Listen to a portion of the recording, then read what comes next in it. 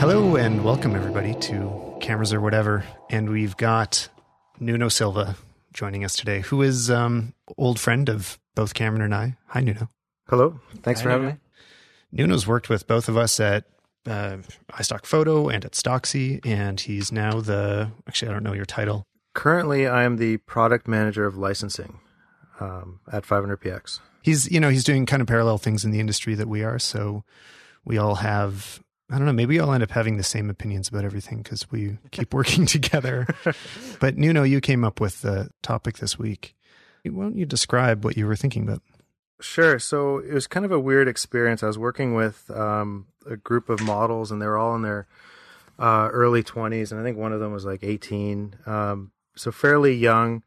And they started talking about how they decide which photographers to work with. And so I'm just kind of overhearing it because makeup was taking forever. And one of them said that she will never work with a photographer unless he's got a really great Instagram feed. And then they all started talking about like looking at photographer portfolios and how they judge a photographer and what websites and, models, they do a bit of creeping on a photographer, especially for like a TFP or a free shoot, because they want to make sure they're going to get a great photographer. And the conclusion of the conversation was that unless a photographer has a kick-ass Instagram feed, they will not give him the time of day. Yeah. And this kind of blew me away because, I'm a little bit old school. Like I remember the days when we had to used to print out portfolios and, in really great photo paper and actually walk them over to somebody, and you had to have face-to-face meetings and hand them your book. That's really old school. No, man, it's not that old. I was going to say we're old school because we had an episode saying that Flickr is great the other day, so maybe we're too old school. No, this is like not even like, okay, maybe it's like 10 years ago, but so about 5-10 years ago, right. Like I actually within my living memory, I remember going to a client site with like a physical book that cost me like $30 or $40 to produce. And I had to leave it with them because that's what you did as a professional commercial photographer. You handed them a book of your stuff. And if you wanted an agency or agency rep, you had to do that. And then obviously the internet came around, so you had to have a kick-ass website, like a portfolio site. And then things have now gone to the point where it's an Instagram feed. So are you grouchy old man about this? Like, is that what I'm hearing? Is no, you're curmudgeonly about it, or you're just noticing? It's just an observation?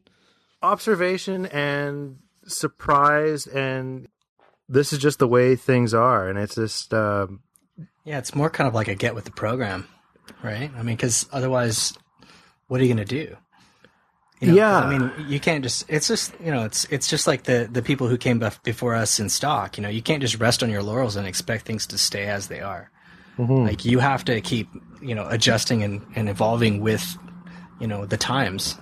I was just surprised that Instagram was the medium. Well, that's what kind of took me by surprise. Not by surprise that Instagram is so popular and that people use it. Obviously, there's a huge amount of value in Instagram, but that was the de facto platform for photographers. It's kind of like an epiphany that all the pieces fell into place, right? Well, I think that's interesting to think about is Instagram special? Because it's not like it's the first time that one platform has really dominated where people are putting their videos, right? This happened before with Facebook and Flickr and I don't know what else, Model Mayhem. I don't know. There's all sorts of places that people have gotten really excited about, but I think it is different now with Instagram because the numbers have hit this logarithmic, enormous leaps and bounds every month of how many more people are engaging and becoming part of these communities. Like I'm sure Flickr at its height was nothing compared to the size that Instagram is now. Right? Like, is it something different, or are we just seeing the same cycle happening again? Well, you just for me, I wouldn't expect Facebook has its thing. There's business pages. So as a photographer, you have your photography business page. That kind of makes sense. Sites like Flickr and 500px, they're photographer based sites, all about photography.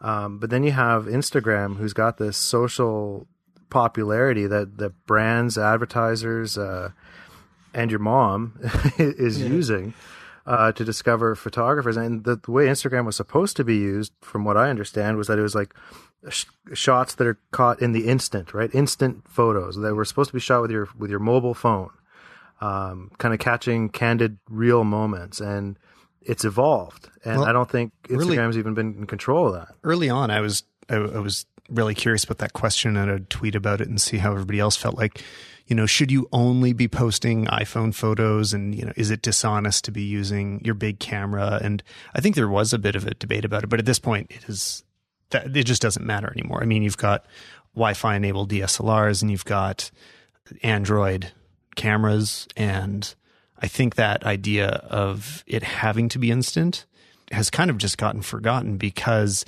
it's become the de facto place for your photography. Like, this is where you're going to put your photos because it's where everybody is.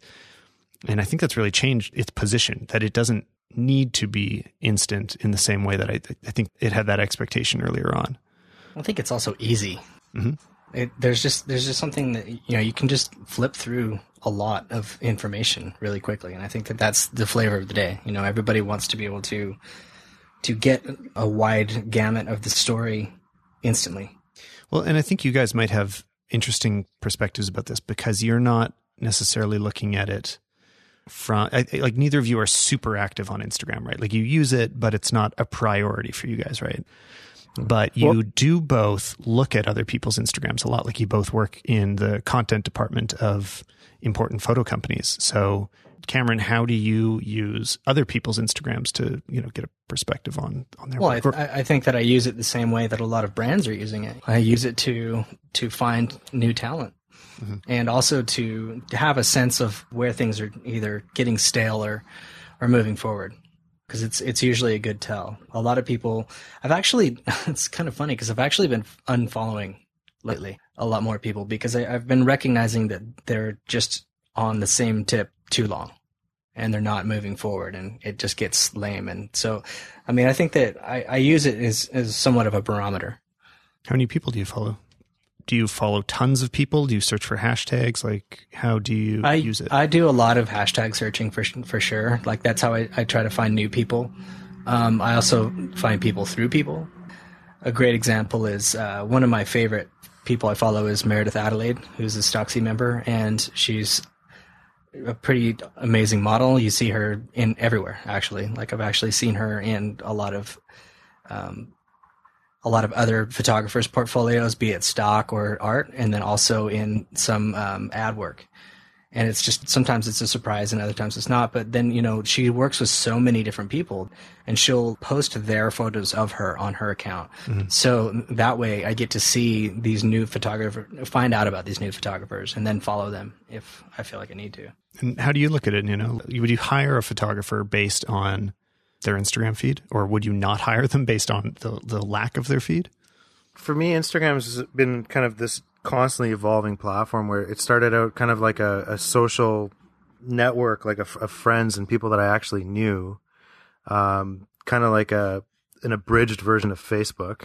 I'm becoming a fan of certain photographers, and I'm sort of following their adventures. Like, I really like these adventurer photographers. I don't have a better name for them, but these guys that are just constantly traveling around. It's a fair name.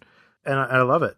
So that's how I use it. To be honest, I'm still kind of wrapping my head around like, I understand the Insta fame and all that, but for me, like, there's still a mix of personal and professional. And I think a lot of professional photographers, maybe they have like two different feeds where they have the pics of their kids on one feed and then their DSLR photos on another. And that came up in that original conversation with those models, is how are you filtering this out? Like, if you went to my Instagram feed now, it's, maybe 80% of the shots are of my kid taken with my phone. That's in no way any reflection of my photography, but that's how I use the medium right now. Well, here's an observation I have. I don't know if it's a popular one, and probably not the right thing to say on a show that is targeted at photographers, but I've found that generally established working photographers have worse feeds or are less invested in their Instagram feeds than many of the young people that just dive in. and this is a lot of who I think about in this conversation. Probably what I want to talk the most about is these like kids that, or they're not always young, but they are not photographers. They just have an iPhone and they start taking amazing photos, and they figure out how to use filters in the right ways, and they understand composition, and they start creating amazing work. And that's often where I see the best feeds. People that have grown up shooting for clients with large, expensive cameras and studios, I see a lot less of them fully embracing the platform and committing to really building a beautiful Instagram feed. Am I crazy? Did I just make any enemies? No, you hit the nail on the head with me. Exactly. It's exactly my problem. Is I'm kind of, maybe I am old. Holy shit! I told you.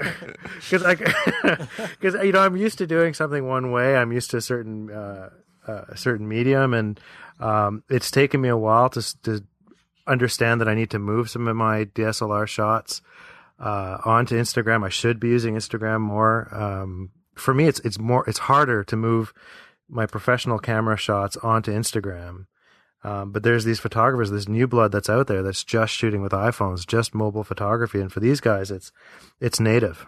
And I think for professional photographers that are shooting, film or big, heavy digital DSLRs, like it's a lot harder of a path to put that stuff on Instagram. Mm-hmm. It's slow. I've been planning on getting a Wi-Fi enabled DSLR this year for both Anya and I to be able to instant post from an SLR. I think it's too bad it hasn't hit any of the mainstream Canons yet. I really hope it would be on the 5D Mark IV, but it's going to be necessary. Whatever the next SLR we buy is, it will have to have Wi-Fi, because I want to be able to post from the field and from an event. And there's all these times that I'll end up shooting with my iPhone and my big camera, the same photo, but all that anybody sees is the phone camera because I already posted it. So then by the time I've got everything else downloaded, it's like, well, what's the point in posting any of these 5D photos? Because I already blew it. Yeah, these guys that are shooting with the iPhones and making a name for themselves, it is essentially because of Instagram. And I don't know if Instagram is going to be around in another year or two. Like maybe something else is going to come, and the early adopters are all going to move over to that platform. But I think the bottom line is that an online kind of feed thing is the way to go. So investing in the Wi-Fi on DSLRs is probably what you should be doing anyway. So yeah, I mean, it'd be nice if you could make it faster. And I think that, again, like I think it's just, that's my issue, especially because I shoot a lot of film again. Mm-hmm. So mine so much film, like, so you need your Wi-Fi to be faster? No, I'm sorry, I got kind of confused, but like that's in terms of using a digital SLR on a job or something. If you wanted to like project what you were doing in that moment and get people excited about it, you'd kind of have to have a Wi-Fi immediately go into your phone, and then you could like bump it over to VSCO or something like that and give it a touch and then upload it, and it would be quicker. But well, and unfortunately, as of recording, it's still pretty clumsy to do it. You have to go into your Wi-Fi settings in your phone first and connect, and then blah, blah, blah. Mm-hmm. On an iPhone anyway, I think what Android is doing is much smarter because they have the NFC-enabled phones, which Apple has NFC, but you can't do the tap thing that a lot of Android phones you can tap to download from. I know the Sonys support that. I'm sure all the new ones are supporting this, but that would be fantastic. Like not opening any menus up and just touching these two things together, and I can instantly post. I haven't tried it yet, but that's how I imagine it works. And I need it. Are you actually planning on investing and doubling down on InstaFame anytime soon, or do you just think about it and you'll let everybody else do it? And no, I'm pretty sure that from my perspective, I feel like I've missed the boat on that. Because I think that I had already started building up a nice following, and then I fell into that trap a couple of years ago, where the terms of service trap on Instagram, where everybody thought you out? Yeah, and like everybody thought, oh, they're going to just start, using our pictures to license to people, and we're not going to get paid.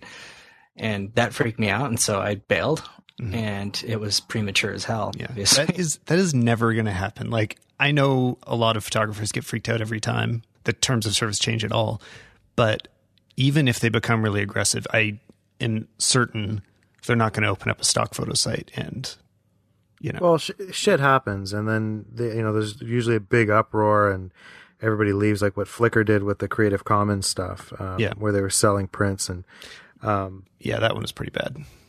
Shit happens. Things, people try to push things a certain way, and the masses will revolt, right? And for me, fortunately, we have people like Cameron to get pissed off. So for me, I've kind of missed the boat too, same as Cameron. I don't. There's a lot. Maybe I'm just looking at this generation of iPhone photographers, and I'm absolutely jealous of of their raw talent. Like, these photos are just absolutely amazing, and and then you hear the story, and it's like, I've been shooting for 2 years. And like, I'm already producing work that you're not capable of producing. And this major company is now sponsoring my cross country tour. Yeah. Well, and that's how this works. So, okay, this is the survey of successful Instagram people that I have spoken to, which has become more and more. Like, as we've traveled, Anya and I've kind of made a point to meet up with people on Instagram. Like, we'll message people that we already follow. We're like, hey, we love your work. We're going to the city you live in. Let's grab coffee. So I've had a chance to talk to them more. And what the way you can basically build a business as just being an Instagram photographer is through sponsorship. So you will either receive a bunch of free stuff, or you'll be paid directly to participate in things that brands ask you to do. So a common one is tourism. Like, travel companies will pay to have an Instagram photographer show up and take great pictures of their town or their country or whatever, and use specific hashtags. And that's become pretty common. Or events will pay people to be there, or clothing companies will pay for a specific post. It's like, I guess it's what's happening with a lot of online advertising. This is the same stuff that's happening on YouTube and in blog posts and everything else. But people can build, because Instagram is so prominent, people can build a career within that ecosystem just using Instagram. And it's pretty amazing. It is amazing. Would you still need a website to move a little bit beyond that? Like, if I'm looking for a way to contact somebody, wouldn't it be just easier to have a website that I can click to from your profile and then get your phone number or your email? I think you always need a website. And it doesn't really, the content on your website doesn't have to be the best content everywhere. It just has to be a home for you that you're driving people to forever. So that's the link on your Instagram profile right now. Well, Instagram's popular, but then next year when Megagram comes out and everybody jumps ship and goes to this new platform, you're still linking to TylerStallman.com or CameronWhitman.com, and everybody is coming to those links stay alive, right? Because if Instagram goes away or completely changes how they work, or they change their terms of service so that you're not willing to use them anymore, then all of a sudden all this investment is worthless, right? So I think you do, but I don't know if you need to be just as active everywhere that you are. I mean, I hope not, because I'm not very active. Well, yeah, and it's not just Instagram. Like, I think Tumblr had quite a bit of fame, but not as big as Instagram, that's for sure. Yeah, I think Tumblr has like circles. Like, people use it. It's just not us, I guess. I use it. Oh yeah. But I use it to show off other people, right? Not myself. So that's what's held me back with Tumblr, is that it's the kind of tool that does so many things I couldn't choose which thing to do with it. Does that make sense? So as a photographer right now, where would you invest your time? Are you going to invest it in Instagram, on a website, on Facebook? Like, have we concluded that Instagram is the thing now if I want to become a famous photographer? I think so. I'm not entirely convinced. I think that it depends on the kind of photographer you want to be, because I think that like the people who seem to be most popular on Instagram have like a style that there's a connectivity to all of them. They all kind of like have a brand that is relatable. And so like that's what kind of worries me about it, is that like I feel like most of the people that I know about, at least, that are extremely successful on Instagram have something familiar about their styles. Are you saying that like everybody on Instagram looks the same, or people will start just posting things that develop into like one similar style that looks the same, unique to that person? Whether or not they're doing it intentionally or accidentally, I think it's the same with any kind of a community with photography. Like, people start to do the same things. like whether or not they realize it or not. Yeah, well, and we see that on 500px all the time, right? And I think maybe even on Stocksy too, and absolutely. even on I think iStock, you get a photography community, and a trend starts to evolve, and everybody starts going towards that trend. Right. Mm-hmm. And that's what I'm talking about. Like, I feel like, and obviously I don't know all of the major players on Instagram. I just know the ones that I'm aware of, right? But within that context, I feel like a lot of them have very similar looking styles. And I think it's also true with specific brands like weddings, you know? There's a flavor that's popular right now, and you see a lot of that. And then after a while, it starts to look kind of tired, so... I can come up with a bit of a theory of the similarity of Instagram photos. Because they are all relatively small and they're square, certain compositions lend themselves very well to that. Because you don't have a wider aspect ratio, you're going to center things a lot more often. Like it's not the same to put something off center in a square photo as it is in a rectangular photo. Things need to look better at a very small icon. So like a really dramatic, almost contrasty composition. I mean, the main thing you see, honestly, is like small people standing in the middle of a big landscape. Like that's one of those things that is an Instagram thing. Like very blunt compositions. This thing is in the middle and there's some texture surrounding it. And I don't know, maybe that's why. Which is also, I think, a consequence or a result of using that specific camera, the iPhone, for instance. You only have that one focal length. So I think that, you know, once people have really figured out, well, man, this type of composition really works for this camera, you know, for this focal length. And then, you know, it makes that focal length really popular.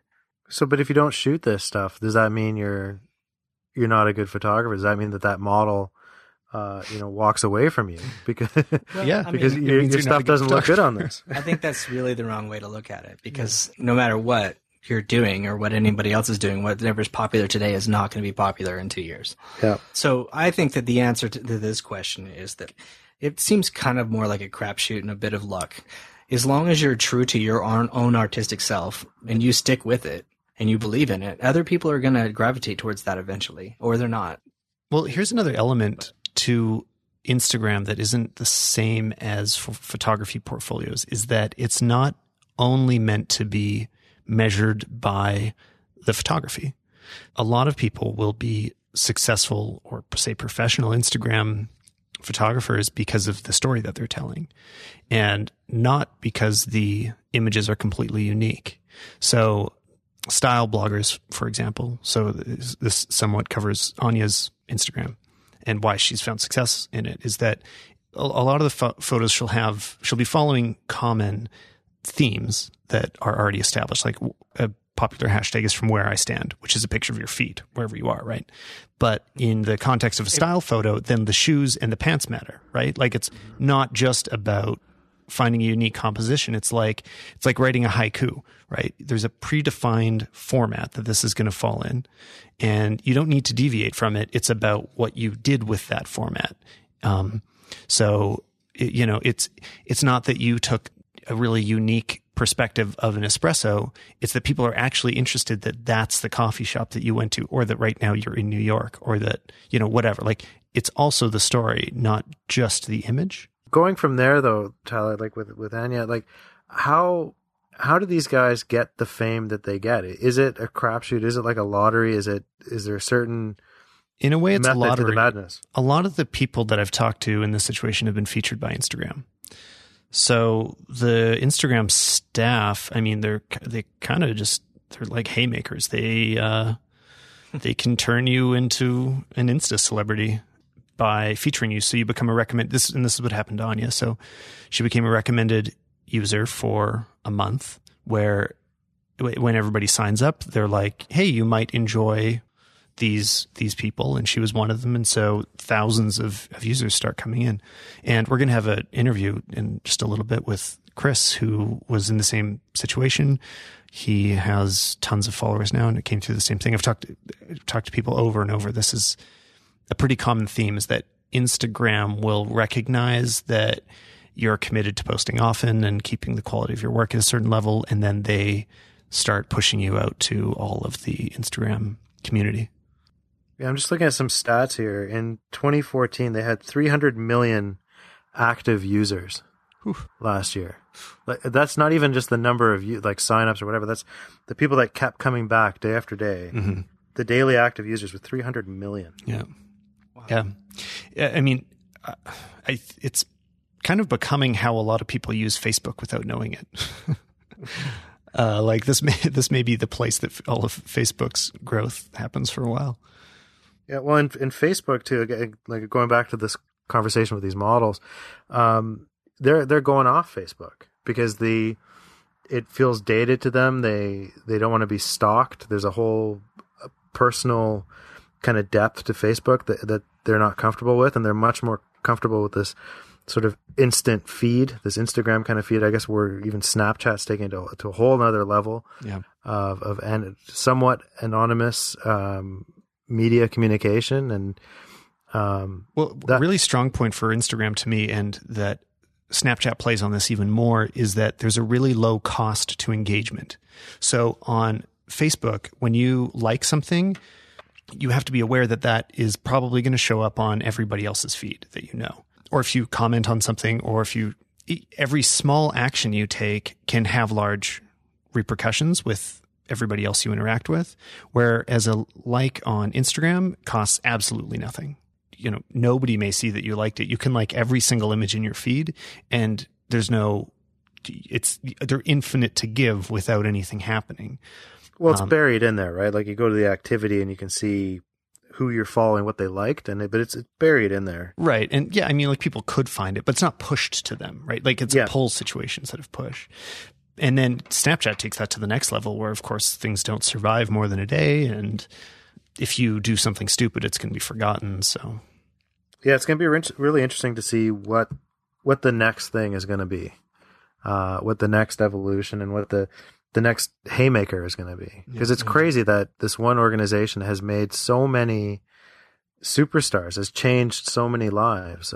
Like our background working at iStock, iStock did that to photographers, like people that were soccer moms or were just, disenfranchised youth.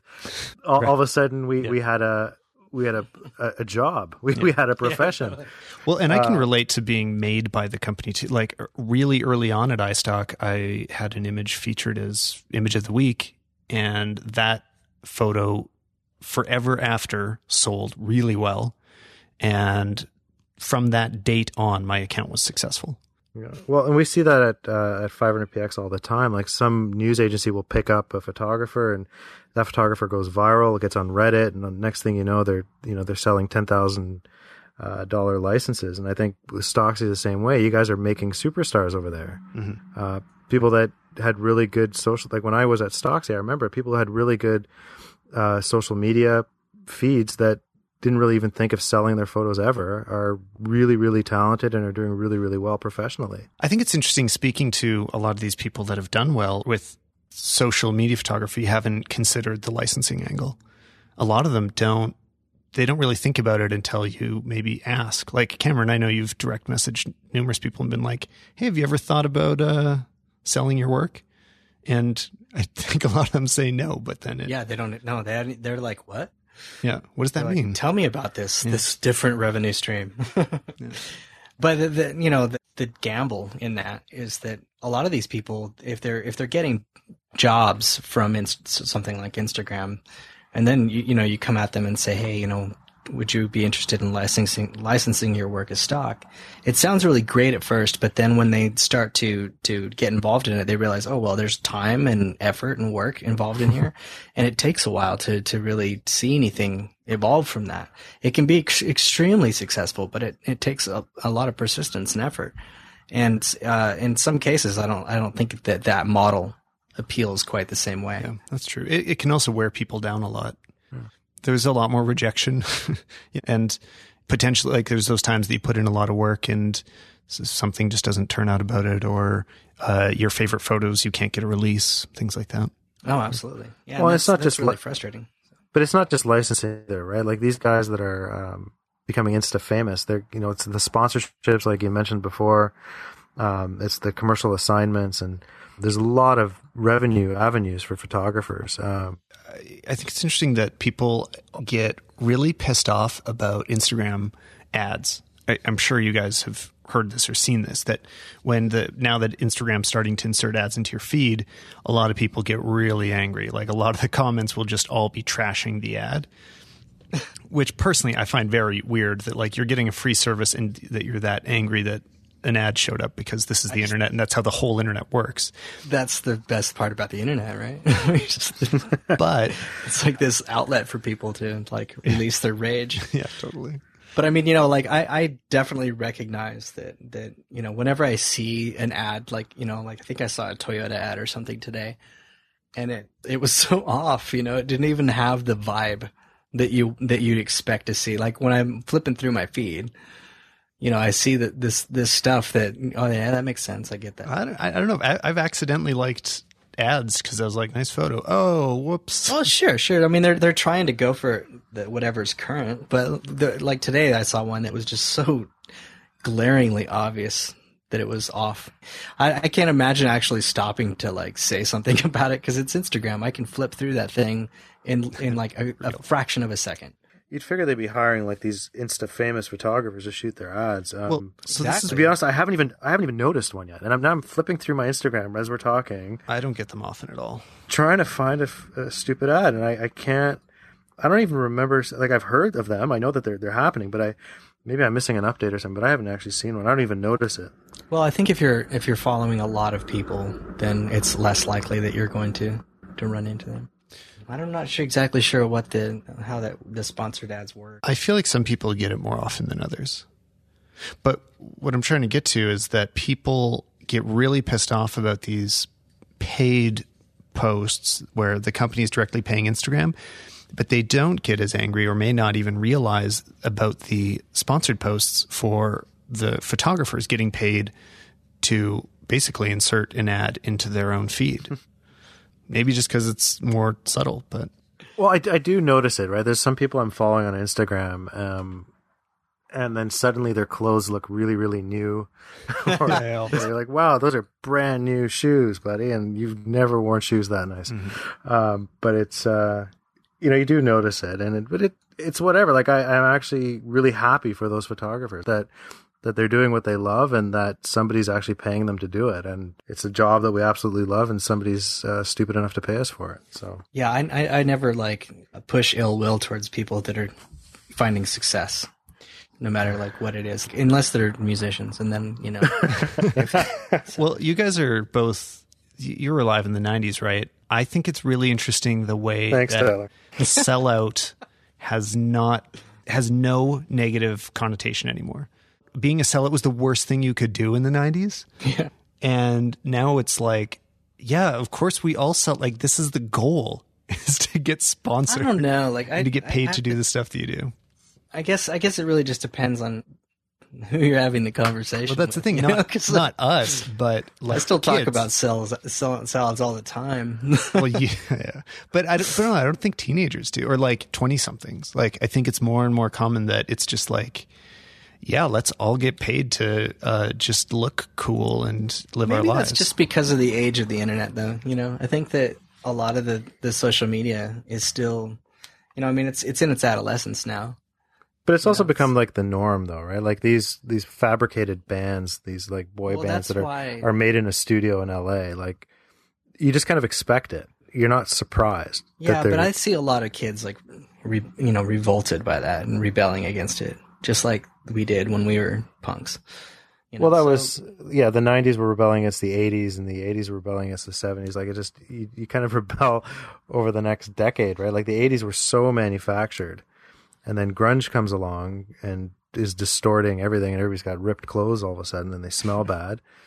And now that the millennium comes out and everything's auto-tuned, you just back and forth. Nobody's finding a And now you're paying a lot medium. more money for your ripped jeans. Exactly. No, because I've been wearing the same pants since the 90s. Keep the dream alive, Cameron. I'm trying. I end up spending all my money on lenses and stuff, so I don't have any money to buy nice clothes. That's so punk rock of you. I'm not really sure. I think it's just a nerd.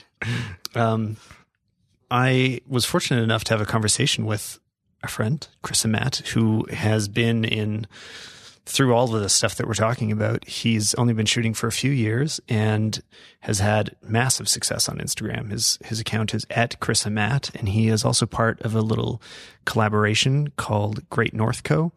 So first go check those accounts out and flip through the photos while you listen to this interview. Hello, welcome to Cameras or Whatever, Chris.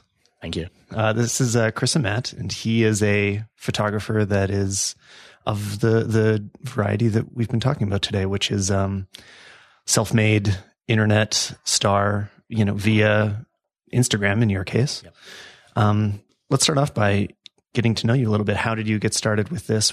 How long have you been shooting for first? Okay, so I've been shooting for only about 2 years. Mm-hmm. I think I've been on Instagram for probably a little less than 2.5 years. You can probably fact check that, but I don't know. Yeah, I'm sure we can go back to the records, but that's okay. And I mean, relatively not that long. No, not at all. I got started because one of my friends told me to get on Instagram, and I'm kind of stubborn and don't really listen. And he kept hounding me to get on it. It's a really cool new social network.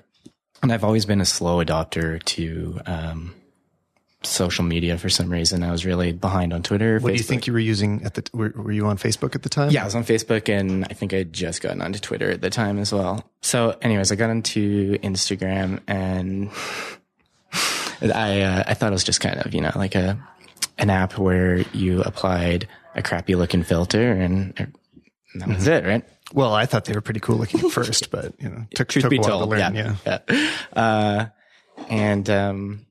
I did it. I got onto it finally. I took my first photo with it, and I quite liked it. I liked the process. I'm a designer by trade, so editing just kind of felt like an extension of, working in Photoshop, and I really liked the process of it. I really liked the editing process of it. And I just continued from there. And eventually, a couple months down the road, I figured I would invest in my first camera. And so where you are now is that you've built up your personal Instagram account has quite a few followers. And you also have this collaborative thing called Great North Collective that you're doing with some friends. And that's become extremely successful. Yes. And how did those come about? Like you were working on your personal for a while. You did this collaboration thing. Like, what was the story of when it started to kind of break for you and get bigger and you found a bigger audience? So how it kind of started with my personal account was I got passionate about. Here, tell everybody your personal account to make sure they can go look. Christopher Amat. AMAT. Yeah, Amat, not a rug. Yeah. After I bought my first camera, I got the Canon 60D.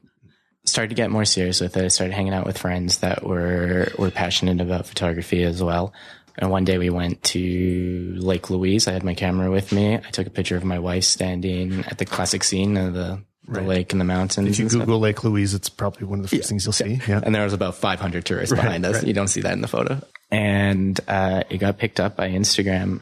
They featured it as like the best of the week, whatever week that was. I think that was somewhere around 2 years ago. And that just kind of exploded my following base. I think I gained 1,000 followers that day, and then it just kind of slowly went from there. And I figured, you know what, I'm really enjoying this. Maybe I should step up my game now that I have a little bit of an audience. And then from there, suggested user, and really got a really big following from there. And then, I really enjoyed everything about it. So now, through this success of Instagram, you've started becoming a photographer as well. Like, there seems to be a connection with designers that end up in this situation. A lot of the other people I've seen arrive at really big Instagram accounts were previously either designers or creatives professionally in some way. Do you think am I crazy? Is there No, I completely agree with that. I would say as being a designer in the web world, in the interactive world, you have to stay relevant. You have to be on top of trends. You have to, you're always constantly researching what's new, what's coming out, or, what's trending in just the design aesthetic. So this combination of like, you're already comfortable with technology on one hand. Yeah. Then you're also comfortable with aesthetics, with, visuals and Photoshop. Yeah. And I think part of the culture of designers and stuff is, having the coolest apps and whatnot, right? And so I think a lot of the early adopters of Instagram were people that were working on app development or in the design world, interactive design world, and they got into it. And I find a lot of the stuff is, there's like a minimalism to it.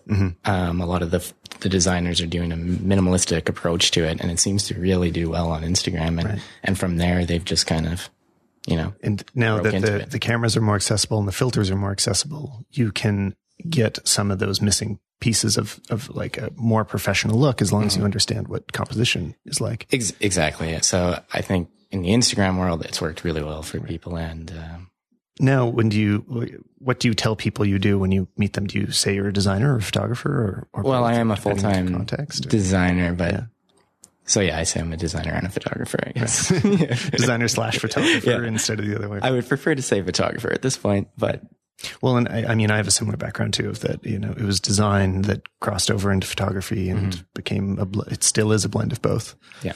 Well, if you could tell me more about the Great North Collective and how that came about. By the way, to follow that, it's at Great North Collective. Is that correct? Great North Co. Oh, okay. Yeah, someone else took. At Great North Co. And you really should follow it if you're listening, because it's a great account. So. When I got married, I got David Gunther to shoot my wedding. I didn't know him previously. I just really liked his aesthetic. And my best friend at the time was Mike Siegel. He was one of them that got me into cameras and pushed me to get my 60D. And so he was always out when we were going out and taking pictures, and he really helped grow me. My other good friend at the time, Vian, got married and decided to hire David as well. While we were at Vian's wedding, David, Mike, and I started talking about Instagram. He had just got off his first run on being a suggested user, so he had like 22,000 followers at the time, and that blew us away. Like, how is this possible? So we just got kind of talking about that. He saw our Instagram accounts and kind of what we were doing, the aesthetics that we were doing with it. So one day he just sent us a message saying, "Hey, let's go out and shoot something cool. I've got an idea. Come down to Lethbridge." He lives in Lethbridge. Come down to Lethbridge, and let's talk photos and go shoot something pretty cool. So we did, and this whole idea of Great North Collective came up, basically like showcasing the landscapes of Canada and creating iconic imagery around Canada. You see it through the States and America all the time. There's so many iconic images from America. Well, and anyone listening that isn't familiar with the geography of where Calgary, Alberta is, we're just beside the Rocky Mountains. If you've ever heard of Banff, Banff is a popular tourist area, and it's extremely beautiful around here. We're like where the prairies meet the Rocky Mountains. And so, people come here to take photos. Like, there's a lot of tourists because, there's a lot of photography to be had. So, it completely makes sense for you guys to exploit that and, turn it into a feed. So it's in our backyard. And then, now, how do you decide which things you guys are going to post? Is it sort of a best of all of your personal work that you feel like fits the aesthetic? Or I would say our success has come from being, very choosy over what our brand is and what our aesthetic is and what we want to showcase.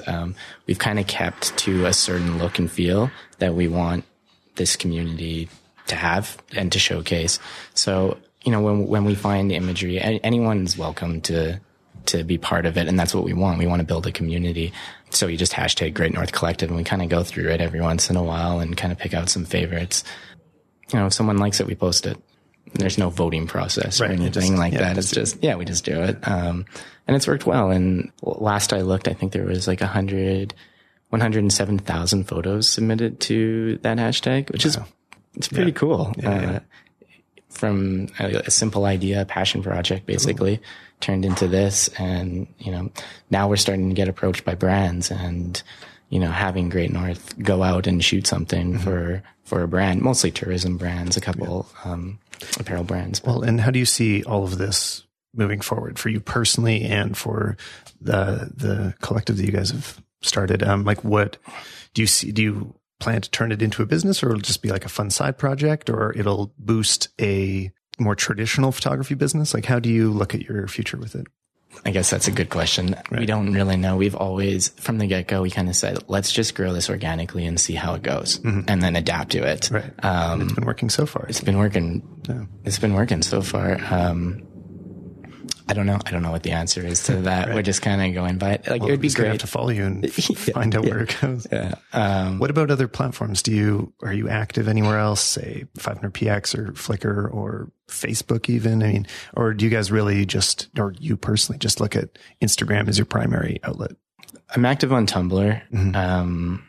Facebook, not so much. Twitter's just kind of somewhere where I direct people to go to my Tumblr or my website. I've been trying to push traffic towards my website, but yeah, it's mostly Instagram. And what's your website hosted on? I host it through Squarespace. Okay. Yeah. Yeah. Same here. Then, your Tumblr, how do you differentiate what is a Tumblr post versus other things? I don't know if I've actually looked at your Tumblr. I'm not sure what's on it. It's very similar to what's on my blog. It might be a little bit more tailored to Tumblr. It's hard to explain if you don't really know. Right. But there are certain aesthetics for Instagram that people tend to like more. Yeah. And there's certain aesthetics on Tumblr that people tend to like more Like as well. GIFs, cats, all that nonsense. Yeah. But I try to keep it very, very coherent. So it doesn't feel different throughout my platforms. So when somebody gets familiar with you, they kind of know what to expect. Yeah. But yeah, Instagram is probably my biggest platform for exposure and promoting myself right now. So one thing I think about that, the fact that these platforms are able to really make people's careers, do you worry about if like Instagram stops being the hot thing? Are you hedging your bets by building up a Tumblr following? Are you concerned about building everything in one company's platform? Yeah, I guess that's kind of a challenge that I'm definitely going to have to look at. I would say that 90% of my work has come through Instagram, and it is Instagram based. I'm getting commissioned to post specifically on Instagram. So I have been trying to move away from that and find work that would not be just living on a social aspect. Well, it sounds like you're being pretty proactive about it. I'm sure I could talk to other people in your situation that would say like, no, they're just doing Instagram. I think that'd be pretty common. But like you've already said, you're on Tumblr and you have your own personal blog. I mean, to me, that's what I consider to be the most important step is owning something personally, owning your own domain, something that you can maintain over 30 years that won't be dependent on anybody else. Yeah, ideally, I'd love all my exposure to come through my website, but that's not going to happen. Yeah, exactly. It's hard.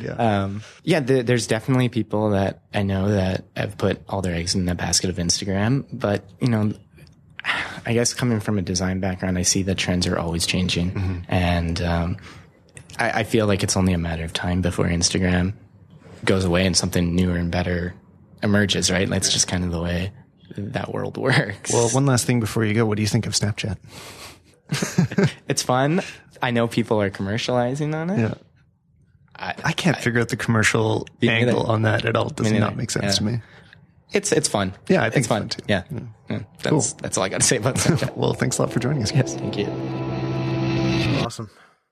Yeah. So thanks for joining us, Chris, and thanks for that insight. I would love to actually talk to so many more Instagram people. I love hearing the stories. I love hearing the stories about how they were just kind of trying it out and one thing led to another and now they're famous. Yeah. Like, I think it's totally. And reaching an audience like the size of TV shows. Did you always want to be a photographer? No, I never even thought about it. Yeah. Until I bought this phone. My phone made me do it. I think it's interesting the connection of that. A lot of these people have been like creatives already, though. That's quite common that like they're illustrators or musicians or designers, like I said, really often like people that already wanted to create, like they have that instinct to make things, and the phone has now enabled them to make a living off of it, or just access a community of people that are interested in what they're doing. Which is fantastic. Yeah, it's really great. Like what photography is not going to be the same in 10 years. So hopefully not. I think, I think that's what makes it interesting always. It's just that it's always changing. And like I find it frustrating that so many photographers that are, I would say let's just say like of my generation, that they still bother getting angry about these changes, that they get bothered by like people finding great success with their iPhone. You know, I find that kind of curious. It's just like, well, I mean, they're creating something. So like, who cares how they do it? You know, the only thing that matters at all is the result. You know, it's not about what you're doing. It's about, or how you're doing it. It's about what you're doing. Yeah. So I think that's always going to be the case. And so like forever, as long as there's new tools that are becoming available that inspire people to create stuff, that's awesome. And there's no reason to like get bummed out about it. Yeah. You know? Well, and if you're seeking, you know, mass success, you have to stay relevant. Yes. But if you're happy just, you know, staying and doing your own thing, that's great too. But if you're looking for that level of popularity, you have to be relevant. You have to be where everybody else is. And but I think that there's another way you can look at this though. And there's the long road and the short road. You know, I think that a lot of these Instagram famous people might suffer a little bit of a consequence once this thing passes over, if it does. I could be completely wrong and this could last forever, but like I have a big box of CDs. So, you know, I've experienced things that were massively popular at one time and then die. Well, this is one of the big holes in Instagram to me, is that it sucks you into just being in that feed, but doesn't push you out. So what I use Twitter for instead of Instagram is that it's all about driving people to other things on all over the internet that I'm interested in. Like, I read this great article, I watched this cool video, I made this Instagram post, you know, I launched a new website, or my friend did. But on Instagram, nobody clicks links. Like, you can't drive traffic to other places. I've tried doing it to, say, promote this podcast, for trying to promote websites and stuff. It's really hard to get people to take any clicking action that leads you outside of Instagram. It's really insular, which... That's so true. And I think that's been kind of one of my disconnects from the logic of how this has actually become such a popular thing from, you know, ad makers. Why Instagram? Where's this leading? Well, it's definitely a branding thing. If you're investing in Instagram advertising, it's to buy brand awareness, because if you're looking for direct conversion, it's probably not going to go that well. We had a meeting, Ani and I, with a client once that was really looking for conversion tracking. He's like, you know, am I going to be able to see sales come out of this collaboration that we're going to do? And I want to know how many people end up buying stuff from it. And I was just like, sorry, but no, I mean, that doesn't happen from this. It's about people becoming just more aware of your brand, and they may or may not take action from it, but it can be a really powerful way of people just knowing who you are and registering what you do in their consciousness. But it's really hard to get people to click links. Oh, so my point was, if there is a next big thing, it's going to be hard to push people to your new thing. Whereas, let's say app.net had taken off, or I move from Twitter to Tumblr, I can just start tweeting once a week, like, hey, everybody, just a reminder, I left Twitter. Come find me over at Tumblr. Well, and then we're going to have the next generation of grouchy people who are going to say, well, what's this new thing? I was so happy with this old thing. Now all these people are on this new thing, and this new thing sucks. I was really happy with the way the old thing was working. And then we just, you know, we've come from obviously a place where we had a lot of success, and then all of a sudden it just stopped. And we had to evolve. We had to move on. We had to go somewhere else. And I think that's going to keep happening. Yeah, I do too. So, Nuno, I'm going to surprise you. I don't know if you've listened to this show before, but at the end, we talk about something we're into that isn't necessarily what we just talked about. So, on the spot. Yeah, but the good news is Cameron knows all about this. So he's had a week to prepare. Right? You want to go first, Cameron? Did I really have a week to prepare? I don't know. I feel like we just recorded yesterday. Yeah, well, you know, time flies. I can go first. How about I go first? I think you should go first. This will totally date the podcast. We try to make it somewhat timeless so you could listen to this in a year, but the Apple Watch just came out yesterday, and I went to immediately play with it because, of course, I had to.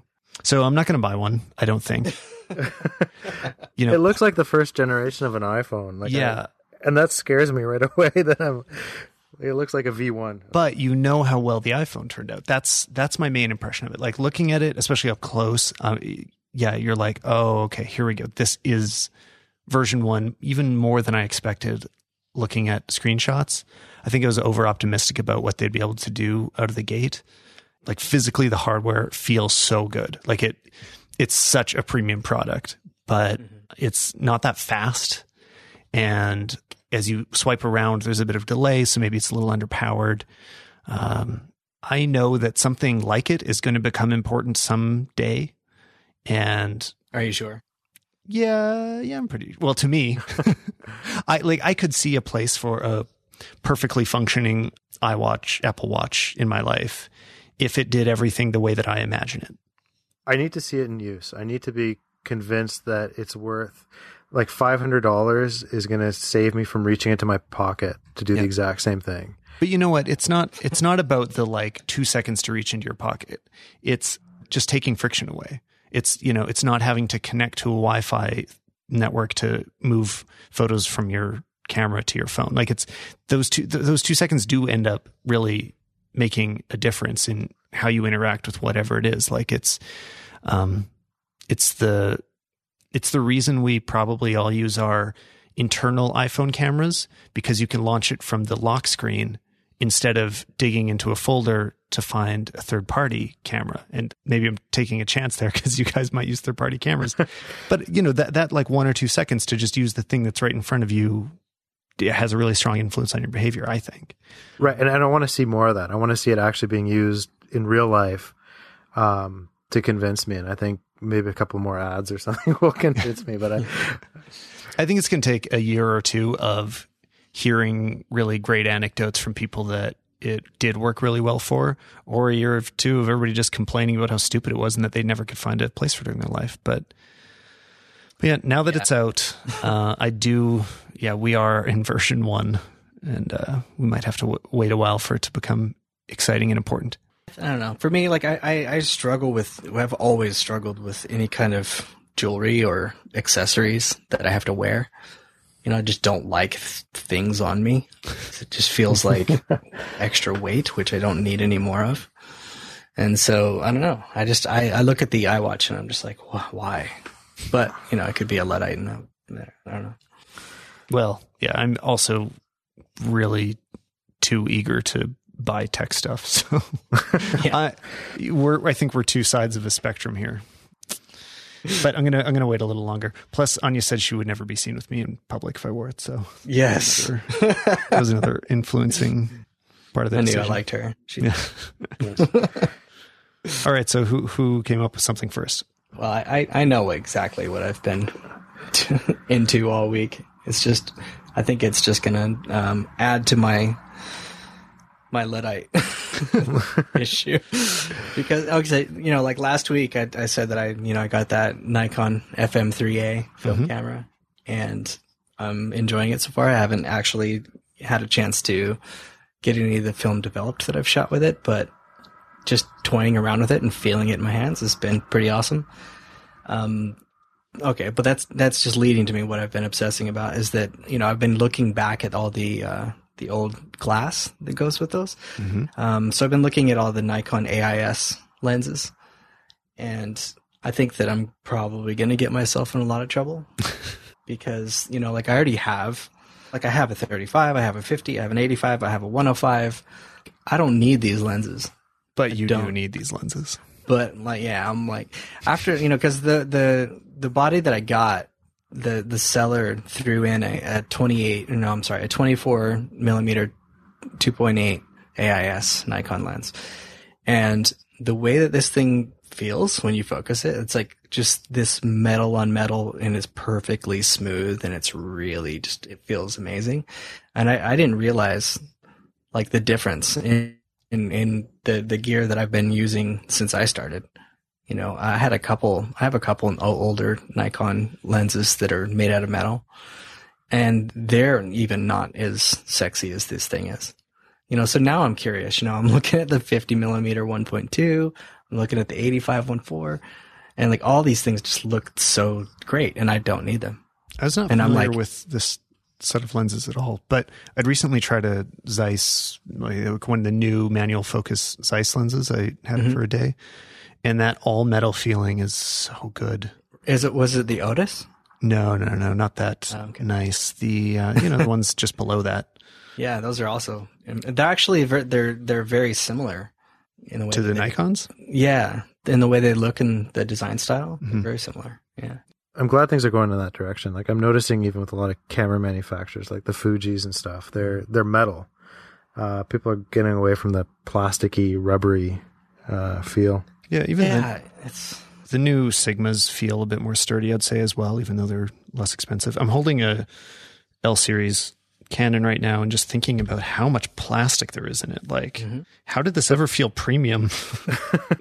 Back in the day it was, because you compared it to the non-premium, really, really plasticky ones where the glass was not glass, it was plastic. And well, the other thing that's attracting me to these lenses is that everything is manual, so they're smaller. So what about you, Nuno? Do you have something cool?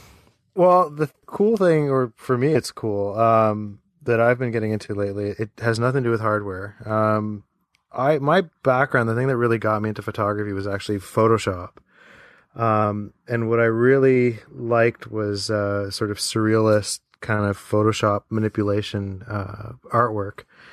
Lately, I've actually been following some Instagrammers that do that, like these digital artists. And I'm getting back into it. It's something that's not necessarily commercially viable, and we come from a stock background, so you're kind of looking for authentic, real images. It's kind of the opposite of that. Maybe this is kind of like my vacation away from work, is me, getting into this digital artwork again and really digging it, and actually starting to play around with Photoshop and having some fun again.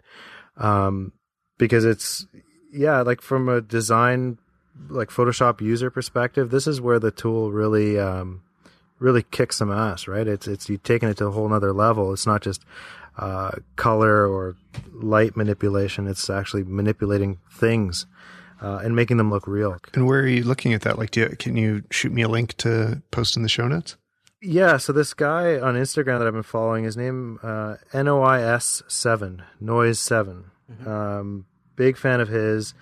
There's a guy on 500px that we've been watching now. His name is Caras Ionut, so it's Caras Ionut. He's on a bunch of different platforms too, but so those two guys are the two that I've been watching, and have been made me want to go back into Photoshop and just start having some fun. That's awesome. It's always great just to feel inspired. I mean, I think that's a parallel to, the way that I feel about shooting film. I see all these other people doing it, and I see things that make me appreciate it in a way that's different than I have been appreciating photography in general.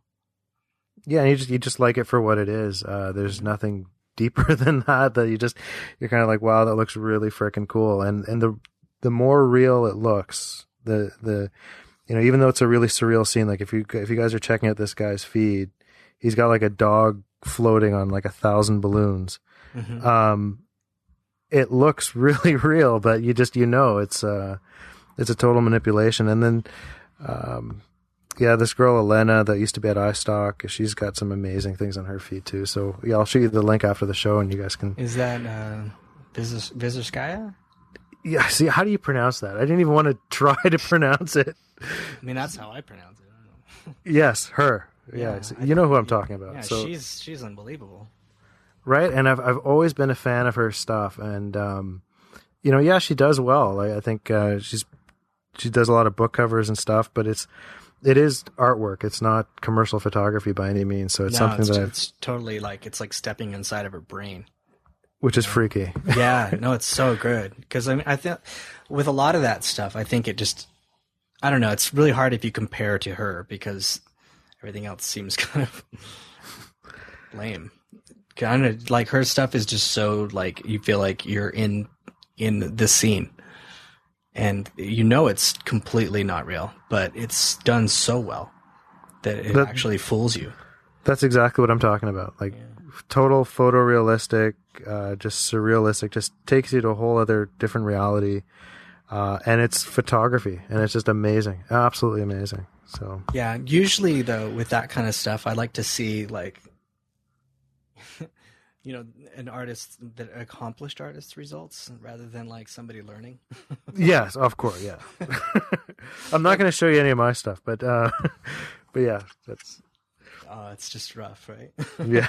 Well, I'm nowhere near this level, but I want to get there eventually. And, the tools are getting so much easier. Like Photoshop, when it first started, to do this stuff was almost impossible. Yeah, well, there's a new program coming out, isn't there?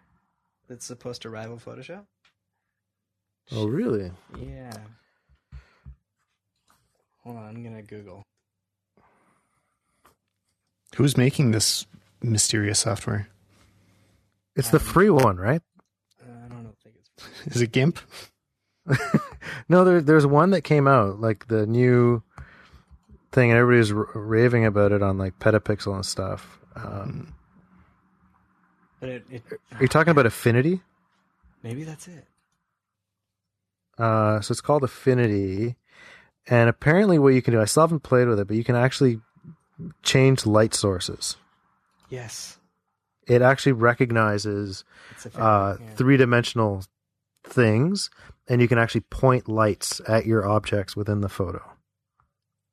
Yeah, it also makes all these, what Photoshop actions that you do all the time, and that take time and are difficult to do in some cases, and it makes it really easy. So it feels like cheating. But yeah, I don't know. I saw a tutorial. I think it was like on Petapixel or something, and it was really late at night, and I was trying to get to sleep, and I was just fishing around on the internet, and I watched this thing, and I was just like, "Fuck, I'm done." Like, I quit photography. Like, if that's really where we're at, then I quit. Yeah, but I don't know. I don't know how much of it is vaporware, right? Like, you remember the content aware, like the fill tool when Photoshop first released that in the tutorials. Everybody freaked out. Yeah, and it was like, oh my god, you just like totally replaced a person in the scene, and then you try to do it yourself, and it just works like 10% of the time. It's just disaster. Why is there grass in the sky? And it was bad. But so yeah, I haven't played with Affinity yet, but it's only $50. So I think they're going to go in really, really cheap to get that early adopter audience. Can I add one more thing? I have one more to add, is the update to Snapseed. Mm-hmm. Have you guys updated yet? That looks sick. I did update, but I haven't actually gotten into it yet. It is going to be moved to the front of my processing apps because tell me more. Now the biggest things are you can do brushes with your adjustments. So you used to be able to select a pixel, and then all the other pixels that were similar colors would receive that adjustment. But now you can just brush with your finger, similar to the way that the masking feels in Lightroom, and raise and lower exposure, change saturation, stuff like that. And it also creates layers, much like Photoshop, so you can delete like one layer out of your adjustments instead of just doing undos. The UI has been cleaned up a bit. It's not quite as confusing anymore, and it has a heal brush. It has perspective fixing. It's gonna be the one-stop shop for supplement to VSCO for me. So I'll still use VSCO for colors, but the image correction stuff, or removing blemishes, the detailed work, kind of the Photoshop work, will probably be happening in Snapseed for me now. This is amazing, right? Because so Photoshop and Lightroom are going on mobile, and then Google comes out with this. This is just incredible, and like the UX is the thing that really impressed me. Like the it was pretty low bar before. It was awful in the last version. But, well, this could be a brand new product, to be honest. Yeah. But it's amazing that like you need competition in this space, and it's great to see somebody come out with something this great for their V1 of their relaunch. Also, their exposure adjustments got a lot better. I want to do a blog post reviewing all of the different app exposure slider settings, because I think it's such a good measure of how good a processing app is. I mean, if you look at what the Photos app, because now there's the new Apple Photos app as well. This came out this week. And if you just drag the light slider up, which is meant to be their exposure, it is not very nice. It does just look at what VSCO or Snapseed are doing, and that's what exposure is supposed to look like when it gets brighter. They did a great job. I think the Snapseed one is new because it looks beautiful, looks perfect. And Lightroom also does it great, but so many apps do it really, really badly, especially Apple. So can you tell me about your workflow with using Snapseed? Yeah, well, I don't have one yet because this new one just came out. All I would use it for previously is to fix selective exposure if something was kind of weird. So usually it would be skin, like if somebody's legs looked way darker than their arms, or something was oversaturated or under, or whatever. It was like I would add one little adjustment spot to fix selective problems. The way I'll probably use it now, and then what was I using for healing before? I don't even remember. It's the one from the like Autodesk app. But so now what I'll do is import into Snapseed, fix anything that. So you're just shooting with the iPhone camera. Yeah, exactly. I just let the JPEG get compressed a few times. Yeah, and if I'm shooting with a real camera, I'll do those things in Photoshop because Photoshop is still much better, of course. But sometimes you just need to like take a zit out or straighten the line. Have you heard any word from Kirk about the Maston Labs? The much rumored Maston Labs? No, I haven't heard anything yet. I'm still angry at those guys, by the way. Why are you angry? I went on a rant to poor Cameron about Maston. Yeah. Using Cameron's words, I'm a Luddite. I need to figure it out. But he's like, wait a minute, there's only like 3 options. What's going on? I paid $120 for 3 filters. What the fuck? Next time I'm going to get some teenagers on this show. Some relevant people. No, you guys have been very relevant. Thank you. Thank you for coming on. Cool. Oh, and next week is going to be either very exciting or boring episode, depending if you're interested in video or not. I'm going to be in Vegas at NAB, and we'll be talking all about the announcements that come out of that. So video cameras, there'll be some lens talk, but a lot of new things, and the conversation will be focused on video. So if you hate that, don't tune in, but I'm really excited. There's also NMX at the same time, which is the new media expo focused on blogging and podcasting, and I'll be checking that out as well. So cool. Yeah, I'm really curious about that Blackmagic Pocket Jammy. Oh yeah, I want them to announce a new one. We'll see. Anyway, let's see. All right, thanks guys. Have a See good you week. soon. Great. Thanks for having me.